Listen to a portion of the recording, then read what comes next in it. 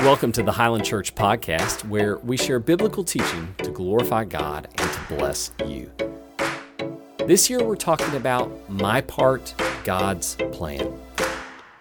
God has a purpose for you, and that purpose is a part of God's bigger plan for the world. Now, if you connect with what you hear today, I hope you'll join us online Sundays at 10 a.m., or that you'll join us on site right here in Memphis, Tennessee. Now, let's jump into today's teaching, and don't forget, you're part of God's plan.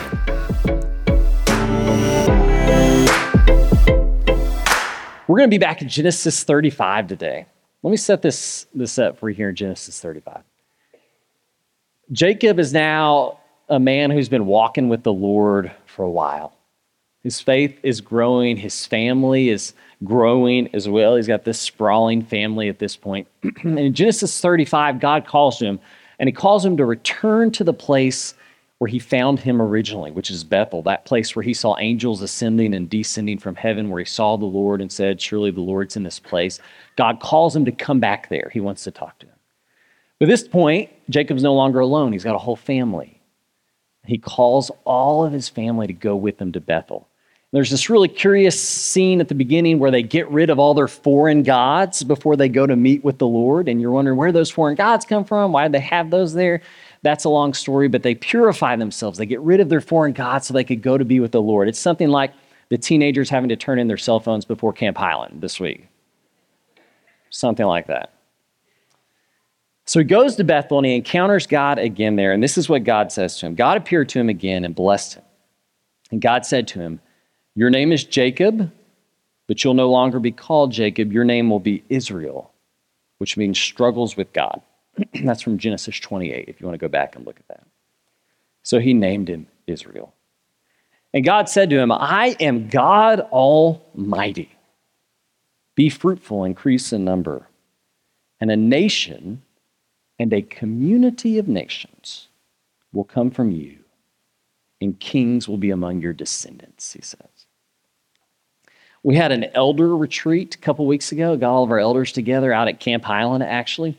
Had a big bonfire, sat around telling stories, and then we threw axes together. Your shepherds got together to throw axes. I'll tell you, this is the kind of thing that keeps preachers up at night. Elders with axes. Like, I can't tell you how many times I've had that nightmare. Larry Houck made me take this picture of him. Let's see if we got that picture on the screen. Larry Houck wanted you all to see this. Made me take that picture and send it to Miss Mary. And I was proud of Larry. It was fun. And then after we threw axes together, we came inside and our elders, one by one, shared their stories. Stories of how they came to faith, the stories of those who had mentored them and discipled them into faith. Terrific stories. In addition to that, they all eventually got to this point where the story kind of turned from them and their own development to the growth of their families and watching their kids and then grandchildren develop and grow their own faith. And there was this kind of tone of just burden they felt for their kids and grandkids and the faith that they're growing. And specifically this burden they feel because they know that their own children are growing up in a world that is fractured and divided and filled with conflict and idolatry and all kinds of problems. And holding on to your faith in a world like that, those guys will tell you is a challenge. And so they feel this burden for them and for the world they're growing up in. And I'll tell you, that is not unlike the burden that I think most dads feel for their kids and grandkids. I don't know if that's something that grows as you grow older, but I know that certainly older dads and granddads feel a worry, an anxiety about the future of this world and the generations that are coming behind them, how they'll experience that world. I know. I mean, if you have any doubts about that, go to Perkins Cafe any morning of the week. And there at Perkins Cafe are going to be 2 to 3 groups of old men sipping on black coffee and worrying about the world. And they just get together to just worry it out. I don't know if old moms do that, but I know old dads do that. But there was a very different tone at that elders retreat than there was at Perkins Cafe. The many times I've been there overhearing those guys, because at Perkins, there's not much hope. It's mostly despair, mostly worry. And while our elders have a deep burden and concern for the next generation, our elders, your shepherds, were just filled with hope as they talked about them, talked about the world that they're living in and what's possible in that world. What's the difference? I'll tell you, one of my favorite books is by a guy named Wendell Berry. It's called Jayber Crow. Jayber Crow is about this barber who lives in this small town of Kentucky.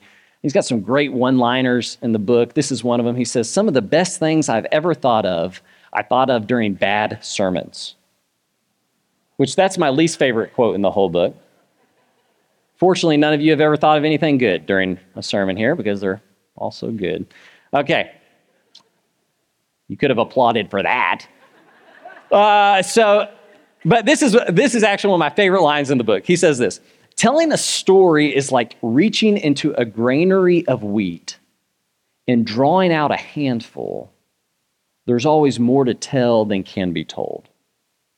Telling a story is like reaching into a granary of wheat and drawing out a handful. There's always more to tell than can be told.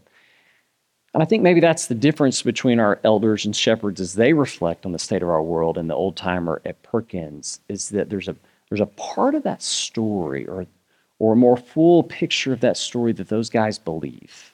And that part's not always getting told over here. So come with me here to Jacob. Come back to this promise that God makes to Jacob. We're going to try to flesh this out. God promises Jacob this. One of the most important promises in all of Scripture. He says this to him: "A nation and a community of nations will come from you, and kings will be among your descendants." Let's break this down. Leave it up on the screen for a second. What's a nation? Okay, that's pretty clear to us. You know, a nation is a standard word that's used even biblically to apply to a group of people who have the common culture, common ethnicity, people who are divided by really clear boundary lines that keep them separated from other nations. So sometimes this same word in the Bible is translated tribe. A tribe, a group that's bound together by stuff that they have in common. There's this book called Tribe by Sebastian Junger, a great book. Maybe you've read it. What he talks about in the book is the way that all of us are just designed, it seems. We're just by instinct drawn to people who are a lot like us. And then we define ourselves by the group of people that we're in. And so that means we define ourselves by what we have in common with our group of people and what is different about us than everybody else elsewhere. Okay? So we define ourselves along these tribal lines, who's in and who's out. In the book, he talks about soldiers coming home from war. And that one of the causes of PTSD is that they lose their sense of tribe. They're no longer with their platoon or their company anymore. And suddenly they're around all these people who haven't been through what they've been through, haven't experienced everything that they have, and they feel out of place with those people. It's like we're drawn to people who are like us, and when you're removed from that, it's really difficult. Okay, so what that means is that we tend to define ourselves along our national lines or our tribal lines. Who's like me, who's not like me. So we know what a nation is or a tribe. We know that part of the promise. Here's the part we don't know: a community of nations. God promises Jacob a community of nations will come from him. What in the world is that? That's something that it's actually pretty hard for us to conceive of. I think the closest maybe we get when we originally think of it is what? What do you think of? The United Nations or the EU or NATO or something like that, which are these kind of problematic unions of different nations with competing interests and different desires and different kinds of people that are kind of like barely held together. That's kind of how it works. That's, in some ways, our best picture of what a community of nations is. It's kind of hard for us to think of. And yet God promises Jacob that he is going to pour out a power onto Jacob's family, his descendants, that is strong enough to unite people who by nature are drawn apart from one another. A power that is going to unite people across those lines that divide us. All right, so come with me to today. You know, the American experiment as it's been called, proves that this promise is pretty hard to sustain. A community of nations. And we pride ourselves in America on being a melting pot. And where all these different kind of nations and ethnicities and cultures come together and we all just live in perfect harmony, united by our freedom. And what's the reality? It's a pretty fragile union, isn't it? There's recent divisions along every single possible line you can think of in the last few years have shown. It's a fragile thing, a community of nations.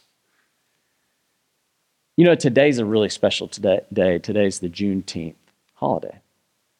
Juneteenth, of course, the recognition of the final end of slavery in America, long after the Emancipation Proclamation. This is such an important day for us to recognize and celebrate as Americans because it recognizes July 4th is not our only Independence Day. That even the thing that we believe is the thing that we all share here, we all have in common, freedom, the reality is for us, freedom is different. Even our histories with that beautiful thing, freedom, are different. It's important to recognize that difference. And I'm going to talk to my boys about this holiday this afternoon. It's one of my responsibilities as a dad is to make sure they understand the full picture of the world. But recognize, even in the moment, even when we're celebrating our holidays point out what? We're different. We don't have everything in common. And the things that we preach and declare and sing that unite us are actually paper thin. Really thin. Let's come back with me here to Jacob. Jacob becomes the father of the 12 tribes of Israel. You've heard that language before. And the 12 tribes of Israel don't just love each other and get along. The first thing they do, these 12 brothers, is they sell their brother into slavery. So it's not a great start for this community of tribes idea, community of nations. And you follow these tribes as they grow and develop, and you come into this period we call the Judges period. You can read about that in the book of Judges in the Old Testament. And that's a period that is just defined by basically anarchy, moral bankruptcy, idolatry, and terrible division among the groups of people that are supposed to be God's people. And this is what we read in Judges. This line keeps getting repeated over and over again. It's defining what the problem is, why the world that they're living in is so fractured, much like ours. And this is what it says. In those days, Israel had no king, and everyone did as they saw fit. Okay, he's identifying the problem, the thing that makes it so hard for a community of nations to exist is us. And our tendency to do what we want, to elevate ourselves, and our problem that we're not bound by a common king. And so maybe you hear that description, a world where everybody does what they want, and they don't have the king or a king in common. And that world is divided, fractured, and conflict. You may hear that description, and what do you think of? This world. Right? And if you think about that long enough, like the old timer at Perkins, you're filled with hopelessness. What's the future for that kind of world? It doesn't feel bright. Remember what Jayber Crow says, not about bad sermons, but about telling stories. He says, telling a story is like reaching into a granary of wheat and pulling out your hand. There's always more to tell than can be told. What's the part of that story of the world that so often is being told that's being left out?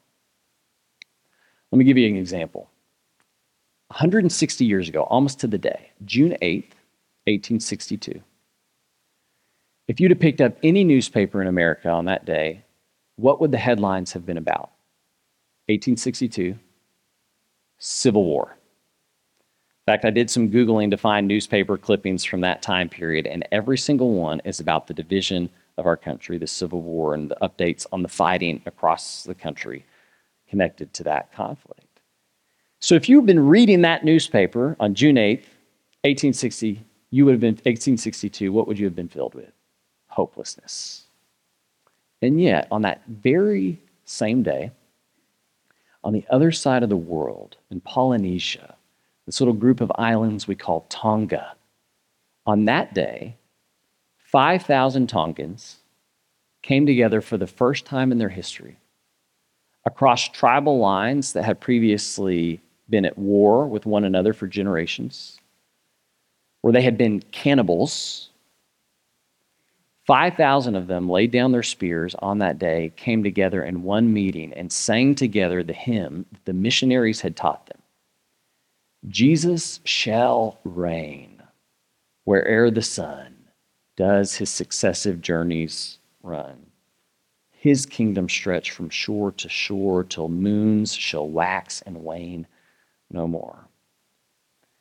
And that nation to this day has a large Christian community in it, scattering of churches all over that island. Now, if you had been in America that day reading your newspaper about the Civil War, you would have been filled with absolute hopelessness. If you had been in Tonga that day, what would have filled your heart? Great hope. The impossible had just taken place. 5,000 people who used to be at war with one another, cannibals, had laid down their swords, come together holding hands, singing that Jesus is King. You would have been filled with the greatest of hope. So Jacob gets this promise that a power is going to be poured out on his family that'll stretch across those tribal national lines, uniting people under a common what? A king.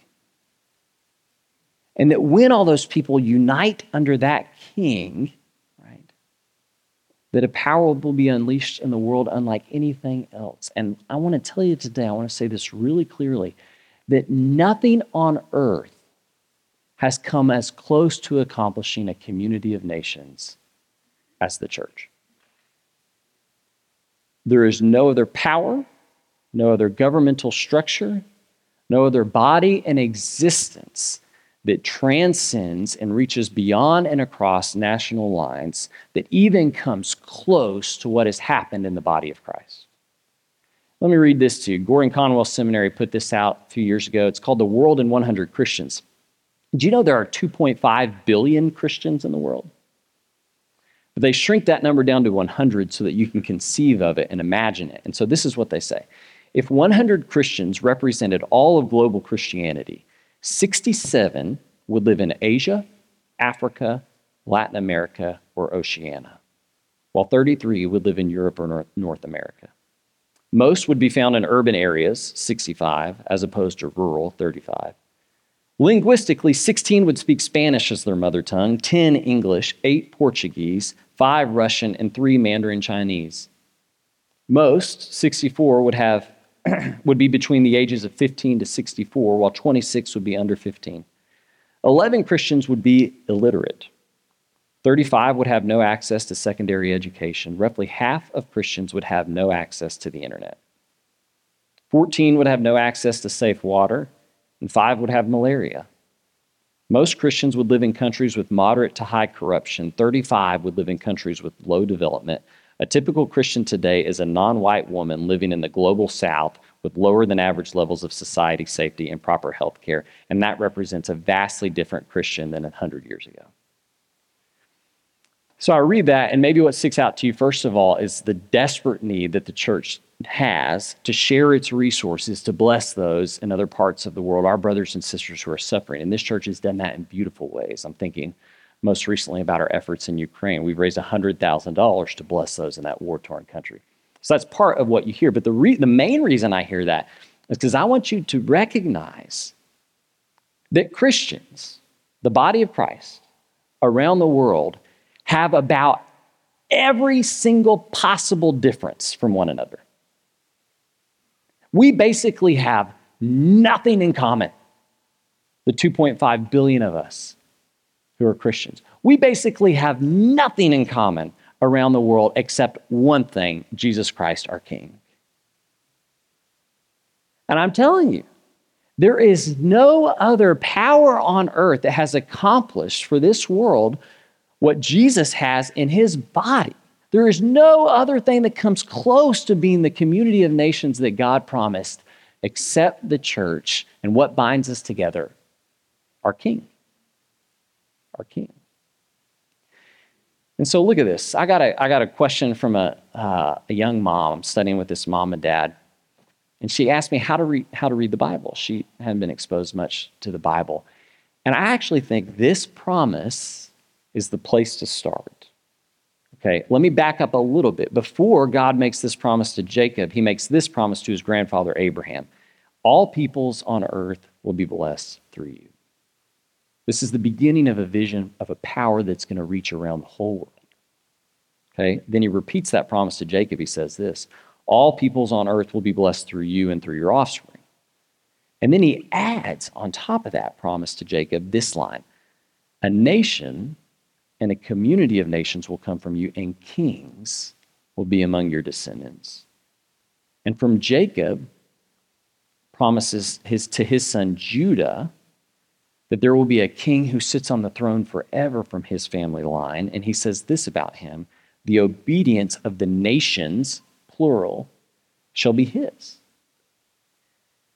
And so I told that woman who's trying to learn how to read the Bible is that you have to read the Bible through this lens, that God has promised from the beginning a power that would reach around the world and bless all people, uniting them under a common king. That has been the hope of God's people since age immemorial. So all the way back, that has been what God's people have been hoping for and what we believe Jesus fulfills. We believe Jesus is the king who is bringing together the whole world. We see this in Ephesians 2, where God brings together Jew and Gentile for the first time in history, brings them in together into one thing. What do we call it? The church. And that was the beginning of this power that reaches across national lines because we are united by the most important thing, our king. I'll tell you, if you think about the state of the world enough, you will be filled with despair. But that's only part of the story. And the part of the story that it is incumbent upon us to tell for our own sakes and for the sake of the next generation is that God is keeping his greatest promises in the form of Jesus Christ and in his church. And that there is no power on earth that comes close to accomplishing what the body of Christ has around the world, uniting people who have everything different from one another, but have one thing in common, and that's Jesus, their King. I want to read this quote here at the end. Martin Luther started the Protestant Reformation, and he was writing to a friend of his who had this habit of worrying and just being filled with despair about the movement. And it was a hard time in the movement. It was pretty violent and hostile. It was a difficult time, but he wrote to his friend, he said this, he said, Philip, I pray for you very earnestly, and I am deeply pained that you keep sucking up cares like a leech and thus rendering my prayers vain. What he basically means is he worries a lot. Christ knows whether it comes from stupidity or the Spirit, but I, for my part, am not very much troubled about our cause. Indeed, I am more hopeful than I expected to be, because God, who is able to raise the dead, is also able to uphold our cause if it's falling, or to raise it up again when it has fallen, or to move it forward when we're standing. If we are not worthy instruments to accomplish that purpose, he will find others. If we are not strengthened by his promises, where in all the world are the people to whom those promises apply? But more on this another time. After all, my writing this is like pouring water into the sea. Listen, we are in the hands of a king whose power is so much greater than any other in the world, and who is, by his power and grace, uniting people who have nothing in common except him. That's why when we're baptized, like Connor was a second ago, like our young people will be this week, we're baptized into the confession. Do you believe that Jesus is the Christ, the King? That's what we have in common. And that's all it takes. That common bond. I'll leave you with this. Jesus tells Peter, you're Peter, and on this rock I'll build my church. Jesus is building this thing around the world. And then he tells Peter, and the gates of Hades will not overcome it, his church. And I used to think that that meant that the church was on the defensive and that nothing Satan threw at us would ever get to us. It wouldn't stop us. But gates are not a weapon. Gates are a defense. What he's actually saying is that the body of Christ, the church that Jesus is building, is storming the gates of hell, and hell won't be able to stop it. is what he's saying. And when you think about that, when you see the actual picture of what the body of Christ is doing around the world, you are not filled with dread or despair. You are left with nothing but to rejoice, like Paul says, to rejoice in the Lord always. And again, I'll say rejoice because he is beyond compare, and what he's doing in the body of Christ is unparalleled. That's why we give ourselves to him. That's why. And I want every young person that's growing up here to know that. This is happening nowhere else except in the church. Let me pray over you. God, I thank you for your body that's here in this place, your body that stretches around the world of which we are a part, a body united by your Son, our King, Jesus. And so, God, we rejoice. We glorify you, and we are filled with hope. We pray in his name, the name of our King Jesus. Amen.